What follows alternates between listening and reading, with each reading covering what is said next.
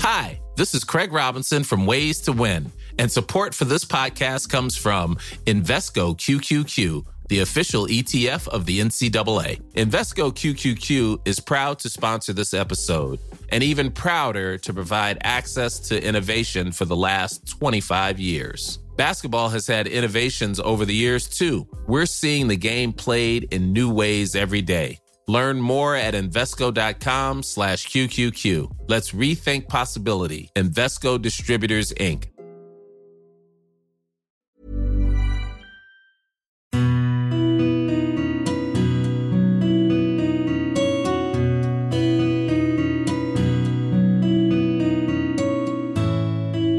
It was about 10 minutes in and it just hit me like a ton of bricks. It was like a gun had gone off in my head. That's kind of how it felt.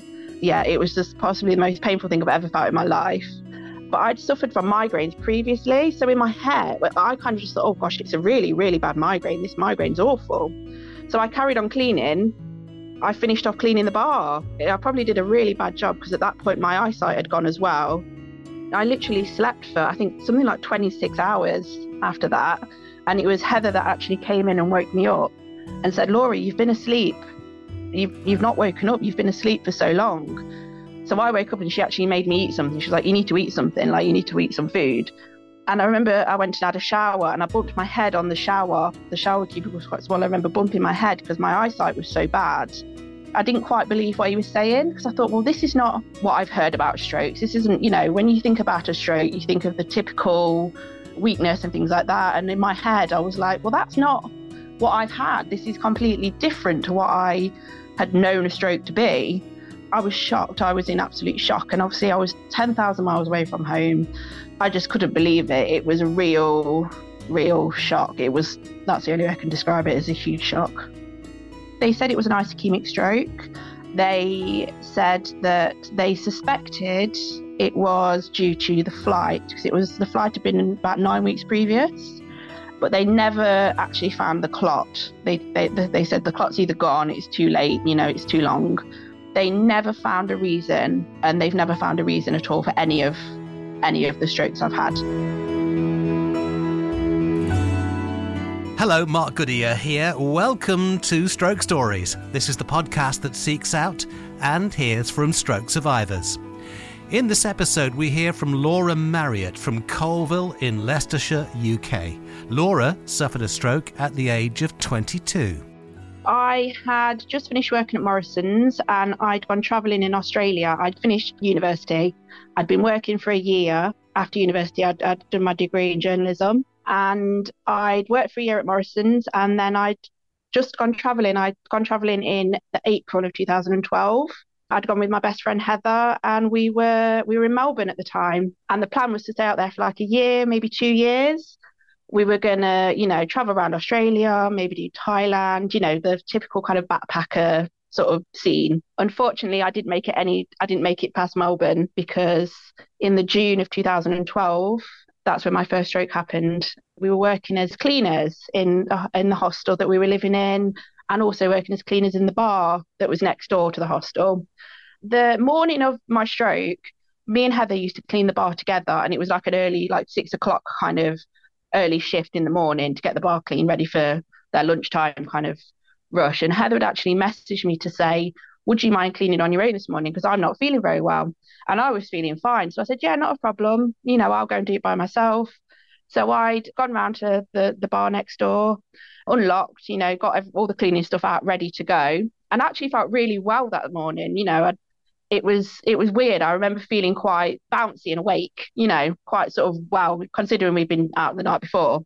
And it was about 10 minutes in and it just hit me like a ton of bricks. It was like a gun had gone off in my head. That's kind of how it felt. Yeah, it was just possibly the most painful thing I've ever felt in my life. But I'd suffered from migraines previously. So in my head, I kind of just thought, oh gosh, it's a really, really bad migraine. This migraine's awful. So I carried on cleaning. I finished off cleaning the bar. I probably did a really bad job because at that point my eyesight had gone as well. I couldn't see very well. I kind of finished off cleaning the bar and then I went back to the hostel and I spoke to Heather and said, I'm really feeling not very well. And I just went to bed. I went back to sleep because I thought, I'll just sleep it off. as I'd done before with previous migraines, and it'll be fine. But obviously it wasn't fine. It was a lot more serious than I actually imagined at the time. I literally slept for, I think, something like 26 hours after that. And it was Heather that actually came in and woke me up and said, Laurie, you've been asleep. You've not woken up. You've been asleep for so long. So I woke up and she actually made me eat something. She was like, you need to eat something, like you need to eat some food. And I remember I went and had a shower and I bumped my head on the shower. The shower cubicle was quite small. I remember bumping my head because my eyesight was so bad that I couldn't see the wall next to me. But at that point, it still didn't twig, because obviously at 22, you don't expect to have a stroke. You don't expect, that's not the first thing that comes into your mind. I just thought, oh gosh, this migraine is really, really bad. And it took a couple of days. It was a good I think it was like 3 days. But after 3 days, my headache had gone, the pain in my head had gone, but my eyesight hadn't come back. And that's when I started to get worried that there was something more serious going on than I'd initially thought. So we then went to the hospital. We went to Melbourne, Royal Melbourne Hospital. And I remember going in, and this hospital was really, it was like something on Grey's Anatomy. It was really modern. It was really, it was all glass fronted and it looked fantastic. And I remember me and Heather joking, oh, it's like being in Grey's Anatomy. And I got rushed in quite quickly, which I thought, oh, the healthcare system here is brilliant. This is great. Not realizing at the time that obviously they were suspecting that I'd had a stroke, and I had a load of tests done. And then they said to me, this doctor came and said to me, you've had a stroke. And I still didn't quite believe what he was saying, because I thought, well, this is not what I've heard about strokes. This isn't, when you think about a stroke, you think of the typical weakness and things like that. And in my head, I was like, well, that's not what I've had. This is completely different to what I had known a stroke to be. I was shocked. I was in absolute shock. And obviously I was 10,000 miles away from home. I just couldn't believe it. It was a real shock. That's the only way I can describe it, as a huge shock. Doctors were able to identify what kind of stroke it was, but not what caused it. They said it was an ischemic stroke. They said that they suspected it was due to the flight, because the flight had been about 9 weeks previous. But they never actually found the clot. They said the clot's either gone, it's too late, it's too long. They never found a reason, and they've never found a reason at all for any of the strokes I've had. I spent a week in hospital because I was the youngest person by about 40 years, which I think is quite common with young people having strokes. And it was a teaching hospital as well. So I'd have a lot of, with my permission, they were saying, can we bring these students in to have a look at you and, do checks and things like that, which I was fine with, because it was, they were testing. I remember having a camera down my throat.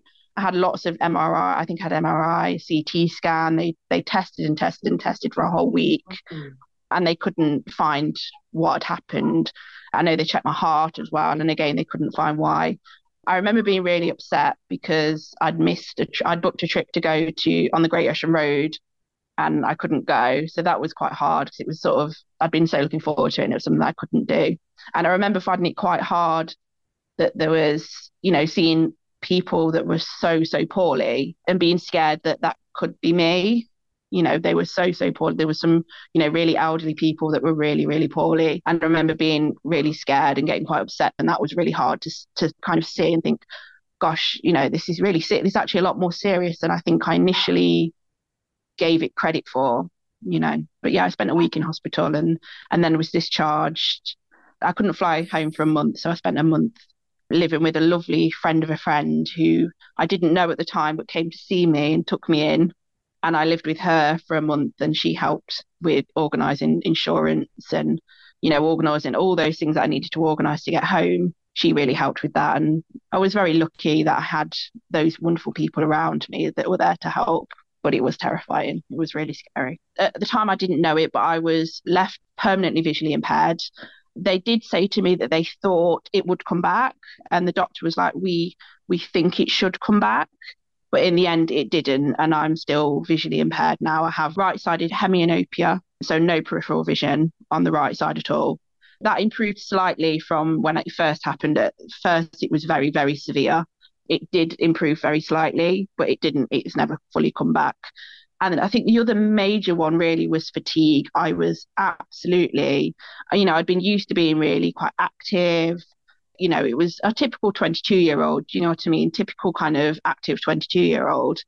And I was finding that I'd go for a walk and I'd have to go and lie down for a nap afterwards because I was so tired that it was just pure exhaustion. I've never felt exhaustion like it. And I've had 2 kids and they're pretty exhausting.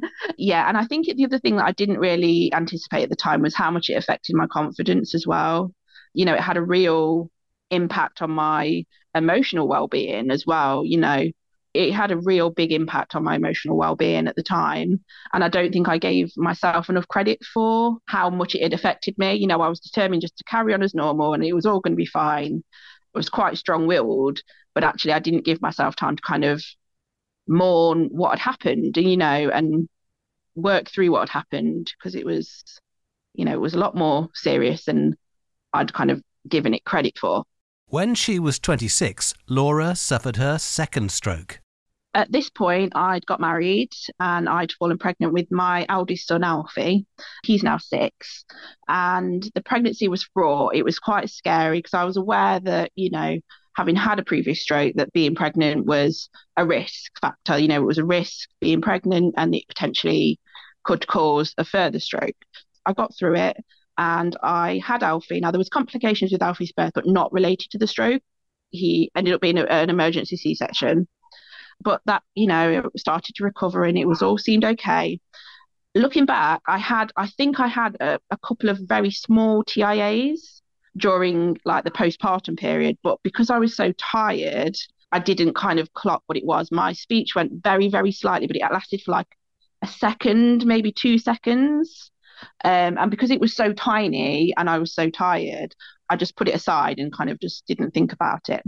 And then about 9 weeks after I had Alfie, I'd gone home to visit my family. And again, I'd recovered, I was starting to really properly recover at that point. I was feeling really well. I was starting to sort of get used to being a new mum. And I was sat in the living room with my sister and ironically, weirdly, my best friend Heather's mum had come to visit me and see Alfie. They were chatting away and I was doing something on the floor. I think I'd ordered something like some clothes and I was sorting through them, trying to work out what I was going to send back. And they were chatting away to each other. And I remember wanting to join in the conversation and realized I couldn't talk. What I wanted to say just wasn't coming out. And I remember my sister looking at me and she said, "Laura, are you having another stroke?" The words that came out were just jumbled. And I nodded and she said, "Oh my God." And she called the ambulance. In a weird way, even though it ended up having less physical effect, because obviously I can now talk absolutely fine, it had a more profound emotional effect than the first one had. Even though the first one was physically, obviously it left me permanently visually impaired, that one was worse. And again, I didn't have any weakness. I didn't have, there was no, on the outside, there was no obvious effects, apart from the fact that I couldn't talk, there was no obvious effects. And when my sister called the ambulance and she said, "My sister's having a stroke," and the ambulance, they said, "How old?" Asked my date of birth and everything. And they said, "Well, she can't be at that age." And it was only because my sister said, "Well, she's already had one." They kind of went, "Oh, okay," sent the ambulance out. Luckily, my speech came back. It didn't last very long. It only lasted about half an hour, probably maximum. But obviously, they took me to the hospital. Again, they did the checks and things. They sent me home the following morning. I didn't stay very long in the hospital that time. I was at Leicester Hospital at this point, Leicester Royal. They sent me home. And then they said, "Can you come back for the stroke clinic on this was on like the Wednesday, the other Wednesday." And they said, "Can you come back to the stroke clinic on the Friday?" I said, "Yeah, absolutely." So my mum came with me and my ex-husband looked after Alfie. And the doctor, weirdly enough, also knew the doctor from Melbourne Hospital. He'd worked with him at some point. So it was a really weird coincidence of things. And he sat me down and he said, "Would you like your mum to come in?" I said, "No, it's fine." And I kind of knew what he was going to say. I did expect it. And he said, "Yep, you've had a stroke." He said, "It's on the opposite side." He said, it's a bit strange because obviously you've got scarring the scarring there. He said, but obviously it's all come back okay. So he said it's very strange. He said it doesn't really make any sense. And again, I went through a round of tests and things after that. At that point, my speech had come back. I was physically back to normal, but again, really struggling with fatigue again, along with having a newborn baby to look after as well. That was really severe. Like, this fatigue was exceptional again. It was really, really exhausting. Coming up, Laura talks about suffering a TIA. I just couldn't talk. The words were coming out completely jumbled. It was just gobbledygook. And I remember Kieran looking at me and saying, "Are you okay?" And I just shook my head, and he said, "Do I need to call an ambulance?" And I just nodded. And obviously the ambulance came, and I quickly went upstairs and got dressed, because again, it hadn't affected me physically in that kind of, physical sense. And what family members can do to emotionally support stroke survivors. And not enough is spoken about with the emotional side of a stroke. Physically, there is help there, although not as much as there should be. But I think with the emotional side of things, people kind of forget about that side of it. And it does have a huge effect on you emotionally and physically. And I think being able to sort of support that person emotionally is really important. Let's hear how Laura's second stroke impacted her mental health. The second one, it had a huge effect on me mentally. It got to the point where I became quite agoraphobic, and I started to struggle going out with Alfie on my own. Where we were living, my ex-husband's in the RAF, and we were living quite rurally anyway, and obviously I couldn't drive. And I started to struggle to leave the house with Alfie on my own.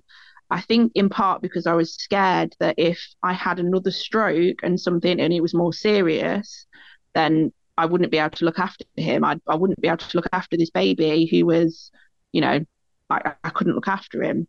So it got to the point where I was really, really struggling. I was eventually diagnosed with postpartum anxiety and health anxiety. I kept my phone on me at all times because I was so scared that something was going to happen to me, and then, something would happen to Alfie, because I was, he was the only one there. I was the only one adult in the house. And if something happened to me so severely, would I be able to ring? If I couldn't talk properly? I struggled to leave the house on my own. If I had somebody with me, I was a little bit better about it, but I was terrified. I spent about a year just being absolutely terrified of something happening and not being able to look after Alfie properly. If it happened, I did end up having CBT for that, which really, really helped, but it was a really quite a scary time. I was so scared. I think the element of having a baby, it was the physical effects as well, having to look after Alfie. I was so tired all of the time. I was really, really exhausted, and that didn't help with, my anxiety levels, because when you're so tired, your anxiety levels go up higher because obviously you're exhausted. I ended up being quite depressed as well. I was diagnosed with postnatal depression and anxiety, and the stroke just added another layer to that made it just a lot harder. Laura suffered a TIA at the age of 29. I had Eddie in May of 2018, and that pregnancy was a lot calmer. I felt more prepared after I'd sort of had the CBT, after Alfie, and I started to recover, and I felt it was a lot more positive. It was much more, I felt much more prepared. I'd done a lot of research into pregnancy and strokes. I felt more prepared for the pregnancy. So I'd gone through and I had a relatively straightforward pregnancy. There were some hiccups, but nothing major. I'd planned with the stroke doctor and the cardiologist and the neurologist and all the ologists and the gynecologist that we were going to plan a planned C-section. So it was managed, and I could come off, and I'd gone on to heparin. So I was having daily heparin injections. And I'd specifically asked the doctor if I could have heparin injections for 12 weeks after birth rather than the standard 6 weeks, which you tend to have. Because obviously I'd had that stroke at 9 weeks. I thought, well, if I go for 12 weeks, it's going to add that extra level of protection. Eddie's birth was really smooth. It was incredibly calm. My recovery was brilliant with him. It was a really calm and a happy time. And, I hadn't had any kind of issues. There was no kind of hint of any kind of TIA or anything like that, like I'd had with Alfie. So I was getting to that point where I thought, you know what, great, we're really kind of, this has worked, we're doing really well. And I got to the 12 weeks and, stopped the injections, and I was just on aspirin at that point, just taking that daily aspirin. And it came to, so it was 15 weeks. So it was a few weeks after stopping that heparin. We were planning to go to Clumber Park in Nottinghamshire for a day out with Alfie and Eddie and, go for a family day out. And I remember I'd gone to have a bath I'd gone to have a bath that morning, and I was in the bath, got out of the bath perfectly fine. And as I was sort of drying myself, I remember feeling strange. I remember thinking something's not right. And I remember going downstairs to Kieran, and I tried to talk to him.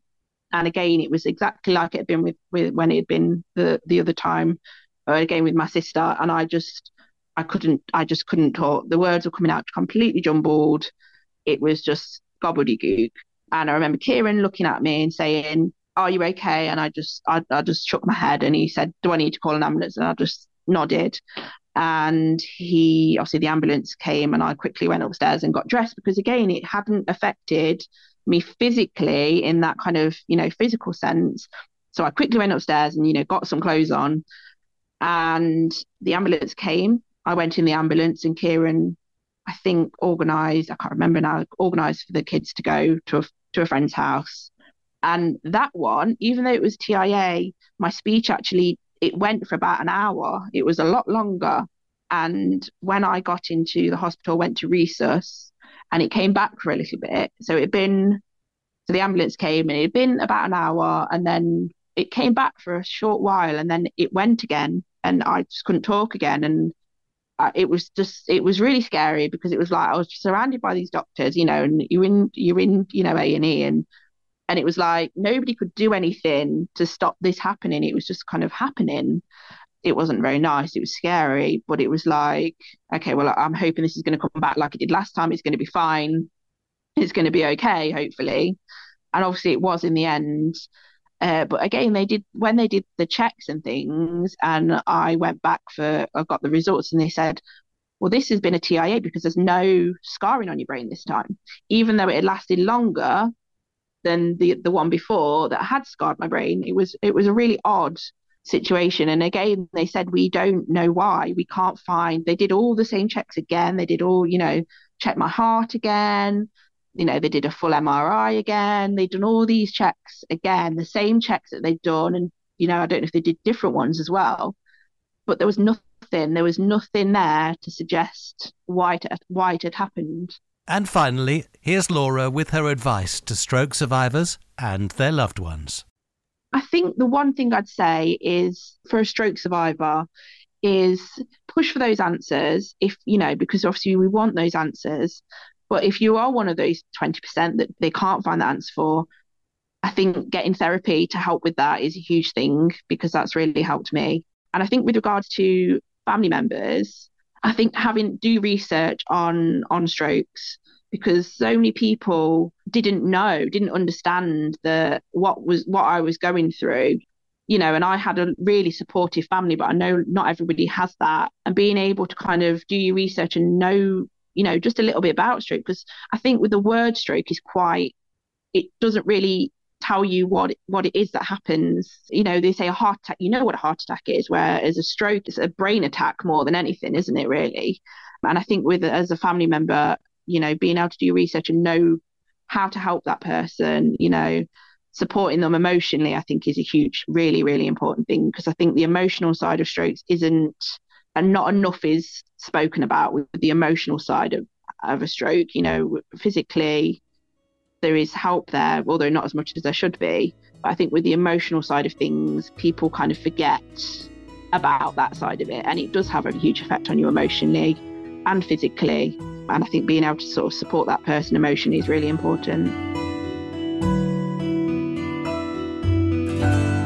Laura's strokes had a huge impact on her physical and mental health, but thanks to the support of family and friends and her involvement in cognitive behavioural therapy, she's now feeling better than ever. Thank you for listening to Stroke Stories. We very much appreciate your support. Please do spread the word, comment and rate the episodes. That'll help us. And do, if you can, recommend to family and friends or anybody you think it might help. And if you are or you know of a stroke survivor and there's a story you can share, please get in touch via Twitter or Instagram. Our DMs are always open. The Stroke Stories podcast was produced by Aidan Judd. I'm Mark Goodyear. Thank you for listening.